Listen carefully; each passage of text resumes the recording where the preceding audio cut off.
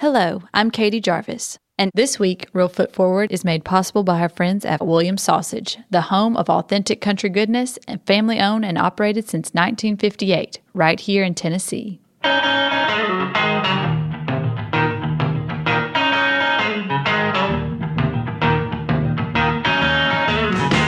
Welcome to Real Foot Forward from Discovery Park of America, located up here in the corner of beautiful West Tennessee.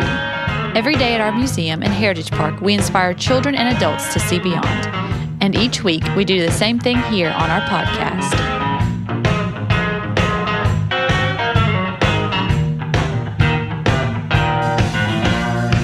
On today's episode, Scott sits down with Jeray Holder, who is a writer on NBC's New Amsterdam. Hello, I'm Scott Williams, host of Real Foot Forward, where each week we celebrate our little section of the South as we explore the culture, the spirit, the accomplishments, and the heritage of our home here in West Tennessee. Today's guest, Jeray Breon Holder, is a celebrated novelist, playwright, and screenwriter who hails from Memphis, but made his way to Yale, Broadway, Hollywood, and is now back in Memphis for a short time, where the Hattie Lou Theater is performing his play, Too Heavy for Your Pockets. Welcome, Jeray. Thanks for having me. I read a description of your writing as sharp yet funny and including wild visual metaphors and addressing the magic of everyday life in the South. I like that. Now that you've lived a lot of other places, what is special about everyday life in the South? What does the South mean to you? Yeah, it's true. I've lived in Connecticut now, New York now, and Los Angeles. And none of those cities have the relationship to nature that I feel that Atlanta and more specifically Memphis has. Mm-hmm. And it's this special kind of relationship with the Mississippi right there, and so much of the culture and economy being like outdoor based, just like plantations or growing stuff for so long, that it wasn't urbanized or industrialized in the same way that other places were. And there's just something really magical about mixing that with the music, with the people, that is unlike anywhere else. And oftentimes people have such a misconception about it that I have a really good time blowing people's minds. It's like, no, I'm from Memphis, and here are some things about the place that I'm from. And the picture in people's head is just so different than reality. And then I think more special than reality. Yeah, I've actually had people who've come to visit here from like New York or Los Angeles, and they want to go see something growing in a field. Mm-hmm. They've never actually seen things growing in the ground. Isn't that wild? Yeah, it is. Or they'll say, "What were all those things that what was that we were passing?" And I'm like, "Yeah, well, those are soybeans." So it's really fun. So you've congratulations on all your success. You're back in town because you're having a play produced at the Hattie Lou Theater. Mm-hmm. First of all, the Hattie Lou Theater is an amazing place. It's amazing. Have you been there yet? Oh yeah, many times. It's gorgeous, and my mom set up this reception for kind of opening weekend so that my family could come from Nashville, and people came from various places. And it's amazing that it's a space that can have this play going on. They're hosting a reception in the back for us, and across the hall is a Sweet 16. And it's not only just this amazing theater space that is really unlike any other, just like a building that's dedicated to Black theater. Does not happen in the country, actually. It's just not a commonplace thing. But in addition to that, it's a place that the community can use for its own purposes. And I just love it. I think it's an honor to be invited there. And it's nice to have the theater there and everybody being exposed. You grew up in Memphis. Uh-huh. What was your first exposure to live performances? So the theater bug bit me really, really young, and I didn't know that it bit me because it felt like the special thing that I just did this one time, I guess. But my most kind of definitive performance, I was 8 years old, I think, 8 or 9, and my folks took me to see a production of a play called Sang, Sister Sang, which was mostly on the Chitlin circuit, just going to these various places, but it was at the Orpheum. Yeah. And it was about Josephine Baker, Mahalia Jackson, Bessie Smith, Dinah Washington meeting in heaven. Mm-hmm. And it was basically a review show, kind of, for the most part. And it was seared into my memory of these kind of amazing performers on stage channeling real people from the past in this imaginative space. It just clicked with who I was and what I was interested in, even at such an early age. Wow. That moving on, I also, my folks took me to stuff. So Lion King toured or Wicked toured or whatever. But that one experience of like going to the afterlife for a few minutes to sit with some African American greats was something that feels like the peak of what theater can do. And I have to mention that you went to Snowden Yes. Elementary in Memphis, which was where my kids went. So shout out to all the Snowden teachers who impacted your life. I'm sure that were you on the Snowden stage at some point for a Christmas musical? Or? So my most visceral memories of Snowden are Miss Hopwood's class, and that's where I had kind of my first crew of bad boyfriends. And so this is so I remember Nick and Ross and Xiao Young, and these were like who I hung out with, and we were the edgy kids. And mostly what I remember is rebelling a little bit, and then I ended up going to having a good time. But my memories are not all that academic from my time there. Neither were mine. So tell me about this play that you've written. Too Heavy for Your Pockets. Yeah. Give us a little bit of the synopsis, and I know that it's set in during the Civil Rights Movement, 1961. Tell me a little bit about it. So Too Heavy for Your Pocket is about two couples living in Nashville in 1961. I grew up going to the Civil Rights Museum once a year, and I knew that I was lived in a place that was historic, but it wasn't until I went to Yale that I realized that there was anything special about that. That I just figured, I lived in somewhere historic. It's America. Everywhere is historic, and that's not true. That actually most places in America can't point to the seminal moment of the civil rights. Martin Luther King Jr. was assassinated in Memphis, Tennessee. That's major. That only happened in Memphis, Tennessee. And it didn't click until then. I was like, wait, my grandparents were around for that. Where are your pictures with Martin Luther King? It didn't strike me as odd until people asked these kinds of questions, I think. And so I spent a summer kind of just asking the questions. What were you doing, grandmother, in 1961? That's so funny you say that, because I remember the very moment when I was watching something about, Woodstock and civil rights, and it dawned on me that my parents were alive then. And I said to them, so what were you guys doing during all this? They said, we were working too hard to do anything. And that's the answer. No, but it's in this... I think we have, in our collective imaginations about the civil rights movement, even people who were around for it, that it was this thing that happened over there and on a pedestal.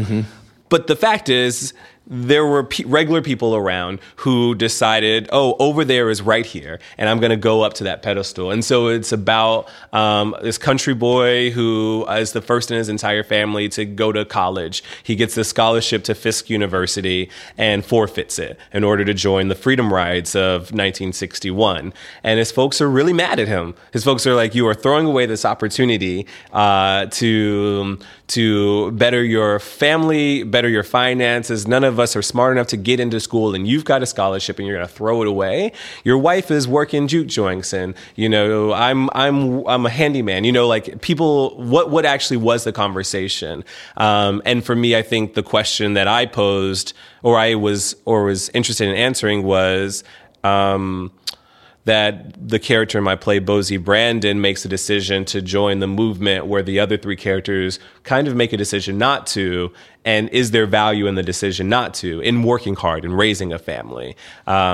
And it was also kind of maybe my way to make myself feel better about being at Yale University in this kind of ivory tower while the Black Lives Matter protests were going around. And, I was seeing people being killed on Facebook like everybody else, but I'm in school. Is there value in me being in school, or should I be out in the streets? And what is the difference between our own kind of personal relationship to the movements that are happening around us while we're alive today? Right. That's fascinating. And so you wrote this because this has already been off Broadway in New York, right, and you've won lots of awards for it. And so it was a few years ago.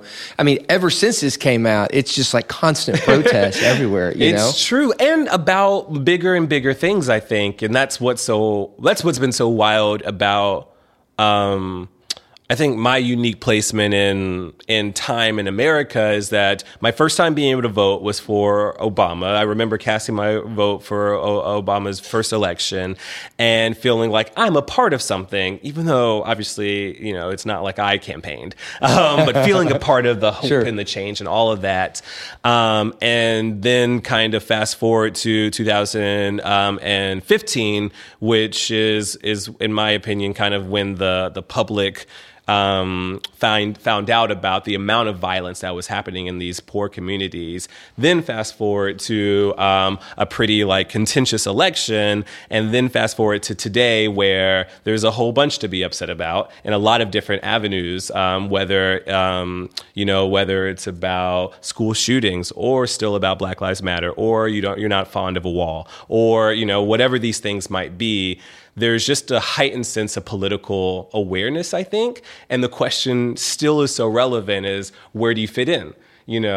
Is it important to raise your family right now and make sure that your tribe is taken care of? Is it important to sacrifice those things and join a fight, join a movement? Is it important, where exactly do you want to locate yourself? And so it's been fun that I wrote this play in a really specific context, and to see it, 2 years later at this point after it premieres, to be in dialogue in different places in different contexts. It's still super relevant. My daughter texted me not too long ago and said, "Can you stop and get some poster board? I have to make some protest signs." Wow. So I thought that's really funny. Man. It's been a long but also time. Good for her. Yeah. Oh yeah. No, absolutely. I raised two very activist daughters, so That's good.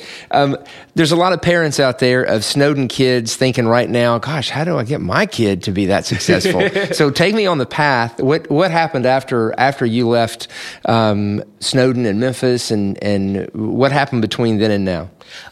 So I have to say that I ended up going to Central High, and kind of like a proud product of Bridge Builders and Memphis Prep, which now has a new name, but started off Memphis Prep.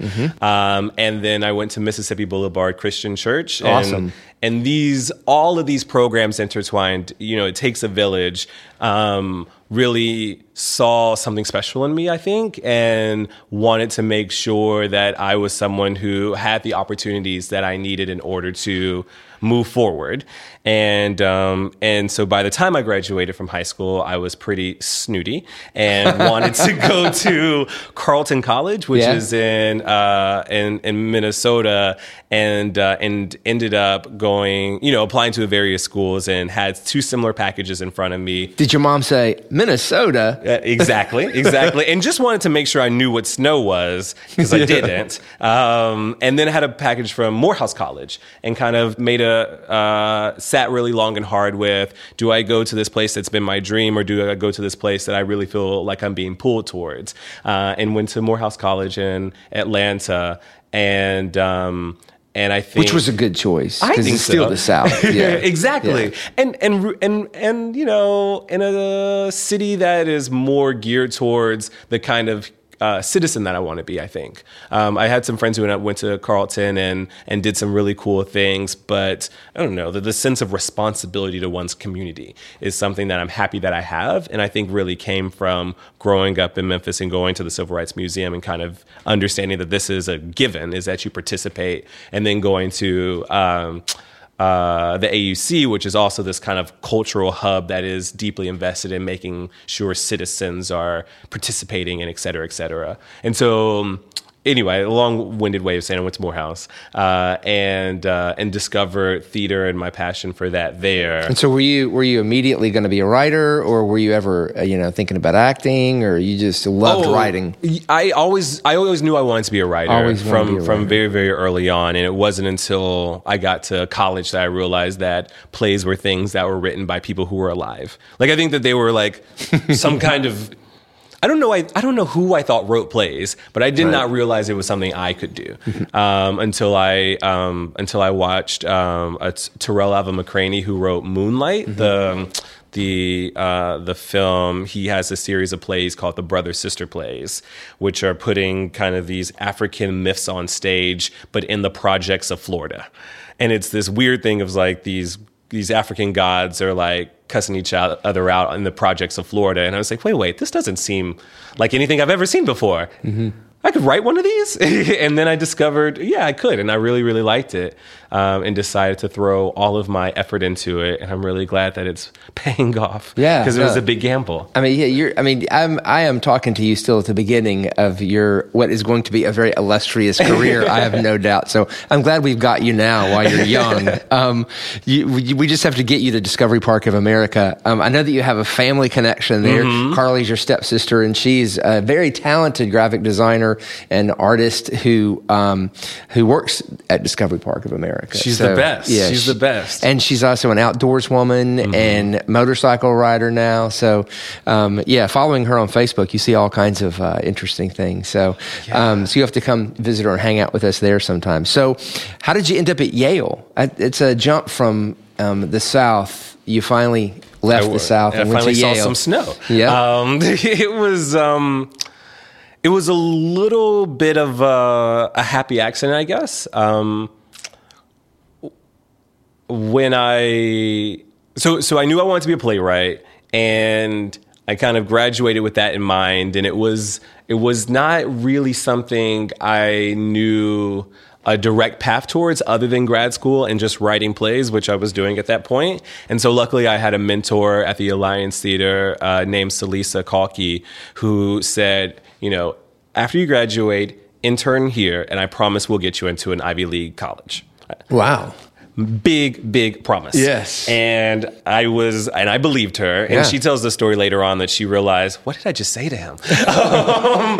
And I spent a year, and I after I graduated college, working at the Alliance, and I would wake up early and I would teach swimming in classes, and then after I would do my interning day, I would wait tables at this bowling alley called 300. And I was just piecing it together, and it was my first kind of swing at adulting, and by the end of it, it was like, I better get into a school. And turns out I got into Brown and Yale's programs, and it was a pretty exciting position to be in, to decide if I wanted to go to Brown, which is a more kind of choose your own adventure kind of program for playwriting, or Yale, which is very much your first year, here are your classes, your second year, here are your classes, and in your third year, here are your classes, and you will, yada, yada, yada. And then I decided to go to Yale. I figured I really wanted that stringent education, and I'm still paying for it emotionally. But I'm glad I did it. Yeah. So you are glad you did it. It was a good. It was exhausting. It's funny. A really good friend of mine just got cast in a play back there,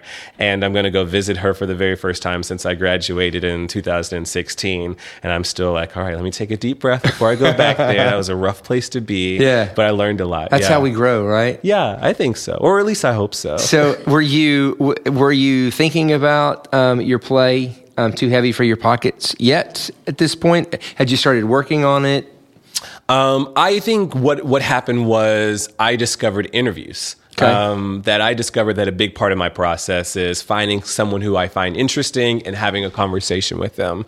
And while I was at Yale, I did a interview-based project about Southern Black men, and I interviewed 6 Southern Black men of different generations and wrote a piece called 5013. And then I did some other interview-based things. And then I think when I got to the end of my time at Yale, I wanted to write something that my grandmother could come see. And that was kind of the big point. My plays are kind of, you mentioned wild visual metaphors, that oftentimes they're a little lofty. And the biggest compliment up until then was one time my mom came after a play and was like, "Oh, Jure, I really like this one. I understood most of it this time." I was like, I want to write something that they'll just really be able to embrace without... And I think, maybe I'll write something about them. And so this play is about my grandmother, and I decided to interview her and spend time just digging into her life. Well, the New York Times wrote about this, that it was felt as familiar and earnest as a pew. So nice. that was I thought that was very eloquently written in the New York Times. But the guy also said he found the play illuminating and moving. Oh, well, that was nice to really sweet. Have a New York Times review like Jesse Green, who said that. So, you interviewed your grandmother, and she sort of threw off a comment about the Freedom Riders, and that sparked something in you. Share that with us. It was so funny. We were watching The Butler. It must have been The Butler. And I was shocked because in the scene in The Butler, they do the Mother's Day bus scene where the very first Freedom Ride, and they're attacked by these protesters who try to blow up the Greyhound that they're in, who do blow up the Greyhound that they're in, and thank God all the people escaped with their lives. But I was like, I'm sure somebody died, right? And then my grandmother was like, I don't think so.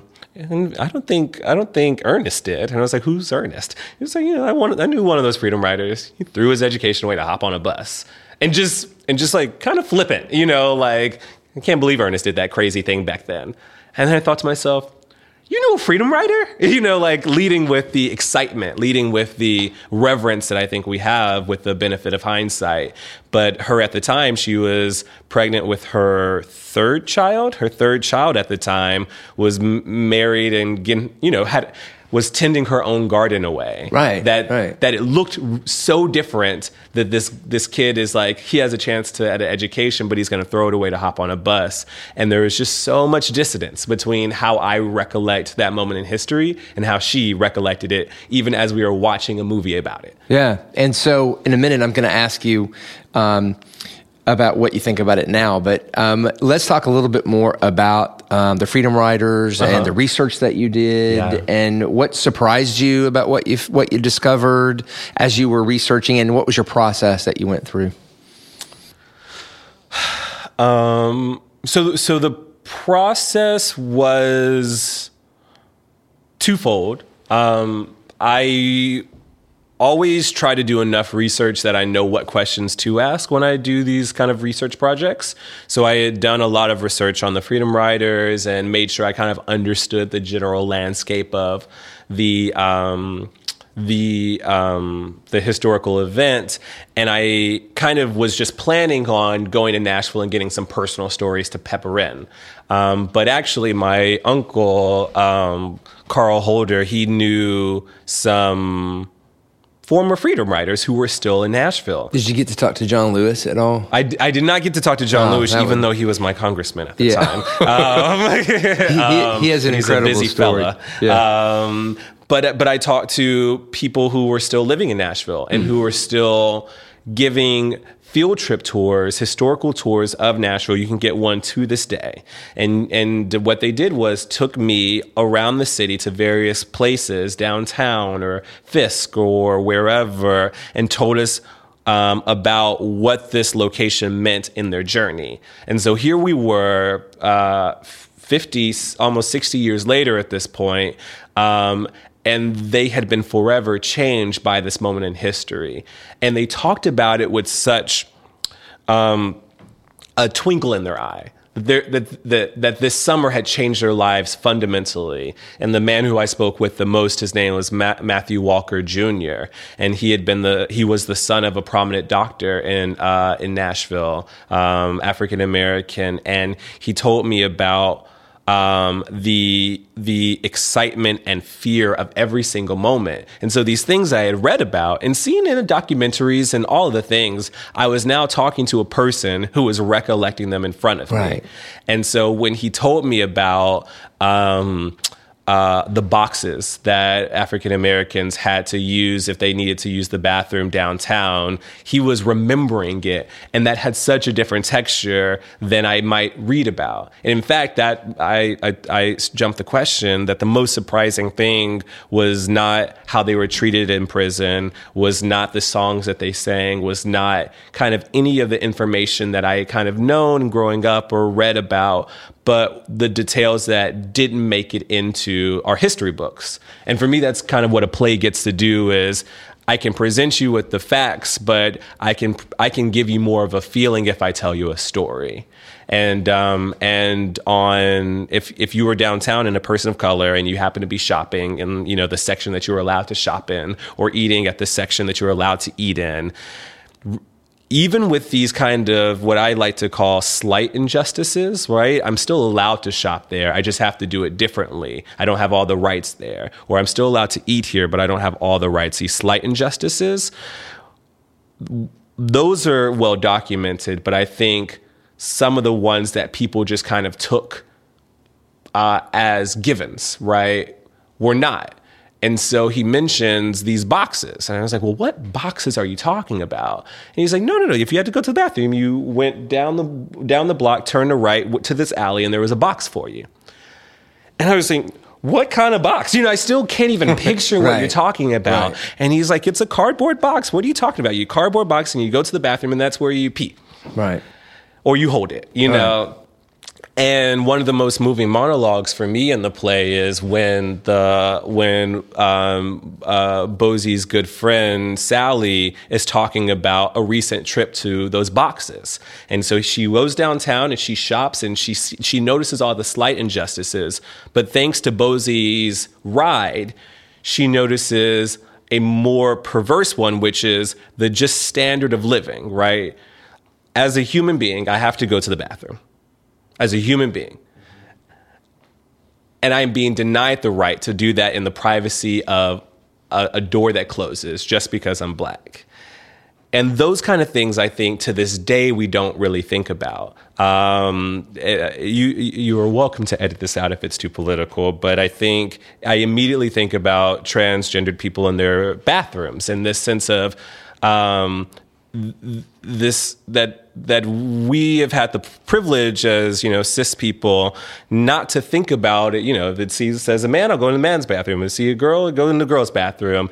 And then the moment it is even brought up, there might be some other option, that you're so used to it that it doesn't even strike you as an injustice in the same way. And I think that the ability to talk about the nuances to these kinds of injustices and how deep they go, into what levels, and what degree are you depriving someone of their personhood, what degree are you depriving someone of citizenship, and then I think in all the macro senses, to what degree are you just allowed to have the right to prosper, the right to the same American dream as everybody else. And so what do you see as the role of storytelling in communicating those ideas in a way that might be more comfortable for some people to hear and to understand and to process? I think everybody's brains are wired really differently. Some people have more mathematical brains. Some people have more literary brains. Some people see in colors. Some people see in feelings. Everybody has a different way that they come about things, which is why we have different specialties, right? You can notice really early if someone's really good in math but very poor in English as far as growing up. I think we're all wired to understand stories. In fact, that's all we're doing any day, given moment of any given day, is regurgitating a story. Telling you what happened on my way to the grocery store, or letting you know how my day went, or telling you about this thing that happened when I was a kid, or even, we're just constantly telling ourselves story after story after story. And so I might lecture to people about the injustices that gay people incur, or I might discuss to you why I think it is a better economic plan for America, blank. But those aren't stories, really, those are facts. Those are facts and figures and points of view and all these kind of things. But when I just tell you, once upon a time, there was a little boy, and that little boy grew up to be blank. All of a sudden, we're triggered in a really different way. And I find it a real honor to be able to tell stories. And I think that's why I love interviews is I'm not making up stories either. I'm telling your story. I'm telling your story. I am making sure that your experiences communicate to the world. And because it's in the form of a story, for the most part, someone's going to get something out of it. Excellent. Thank you so much. That's so fascinating. I could sit here all day talking to you. Well, I appreciate you letting me go on my little rant. Oh my gosh, no, are you kidding? It's incredible. And for the record, we cut nothing out, right, Luke? We cut nothing. We cut nothing out of our podcast here at Real Foot Forward. Is your play going to be produced anywhere coming up anytime soon? Yeah. After it leaves Hattie Lou? It is. Yes, is the answer to the question. It's a real honor. So Hadaloo, it'll be there until April 14th in Memphis, which I'm thrilled about.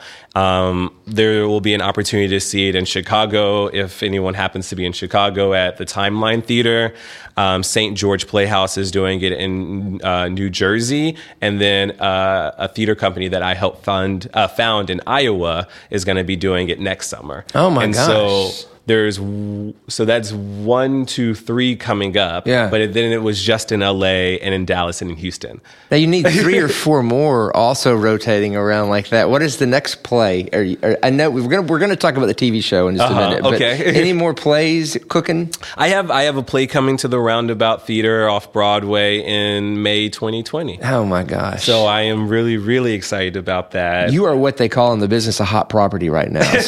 So let's talk about television, because not everybody's going to get to go to the theater. Mm-hmm. Some people like to watch their stories on TV. Mm-hmm. So all this talk about theater and all the success, now all of a sudden you're writing for a hit show on NBC called New Amsterdam. It's true. So how did that come about?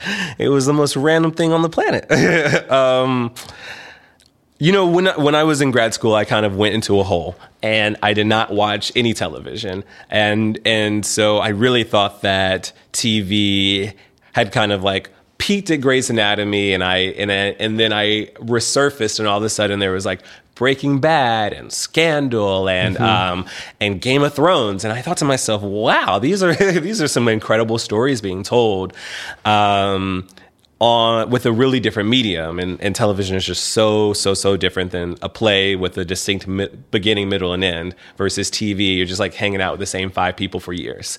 And David Schulner had created this amazing show based upon the real life story of a medical director who had cancer while he was trying to turn this public hospital around, and was inspired by that. And I thought, wow, that seems like something I could write if I knew anything about medicine, and I didn't. And so I just applied for it, just, for the heck of it, and to practice talking about television, because it wasn't something that I was all that well versed in. And thank goodness David Schulner used to be a playwright and shifted to television at the same age that I am, saw something in me and gave me a job. It's incredible. And the episode that you actually wrote just aired on January 15th. It did. So what was that like? To sit were you with your family or your friends, and when you watched it like from your living room, you watched the whole thing, like were you able to mouth the words? It was, the thing that's so special is I know every single person who has come to see a play that I've had something to do with. That you have to be in driving distance of the city to go see that play, and the likelihood of me being there is high. Versus 2 million people are watching, the episode that you wrote on television. And I now, I visit my mom's friends at work, and they're like, oh my God, I love New Amsterdam. And I might have never met this person. And now they are exposed to a story that I told. It's incredible. Right. It's really incredible. It really is. Thank you so much for sharing just a little bit with us today. I know everybody listening is going to be running to JeRayBreonHolder.com. Yeah. Or if they can't spell that, they're going to Google. Mm-hmm. Of those 3, they'll get the spelling on one of them right. So your website will pull up. And they can follow along. Your Instagram is great. They'll be able to follow you in your future success. You have a lot going on, and we have a lot to look forward to at Discovery Park of America, seeing one of our family members succeed. Thanks so much. This is awesome. Thank you. It's been fun. I don't think he's written a play yet, but if he ever does, Discovery Park of America has given Andrew Gibson a lot to write about. Here he is to share yet another fascinating discovery. All right. Thank you, Scott. On today's episode, we have Art back in here. We're going to be talking about the Sabin collection and who Sabin is. And for those of you who don't know, we have our Sabin's Cafe here at Discovery Park of America. That's kind of decorated around that. We also have some of his work, some of his photography pieces on display here as well in our Reelfoot room. So, Art, how you doing today? Very well, thank you there. Who is Sabin? Okay, Sabin. Vernon Sabin was a gentleman that was from Illinois and schooled there, and he came here in 1919, And he's known for his old photographs in this area that he took from 1919 to about 1924, he and his wife, Noni. Noni was a local lady here. She was Dr. Rhodes' daughter. And like I say, they married, and both of them together had a studio here, and there's a lot of good photographs that they took here in this area. Vern and Noni, a lot of their work was so similar that you could hardly tell who did what. But both of them were a photographic team that were here, and they were mainly trying to make a little money as far as photographs and as far as commercials and so forth. But when they were here, they took an awful lot of pictures of the town, the culture of the town, homes, businesses. And then they branched out and went towards Reelfoot Lake, and that is what he's really noted for. They took several pictures. So in this area, Union City as well as Reelfoot Lake. Vern came here in 1919 when he got out of the Army, and he married her. They met at college, by the way. And they married, and they started their studio here. And they took, like I said, that's where they got together and made a lot of photographs here.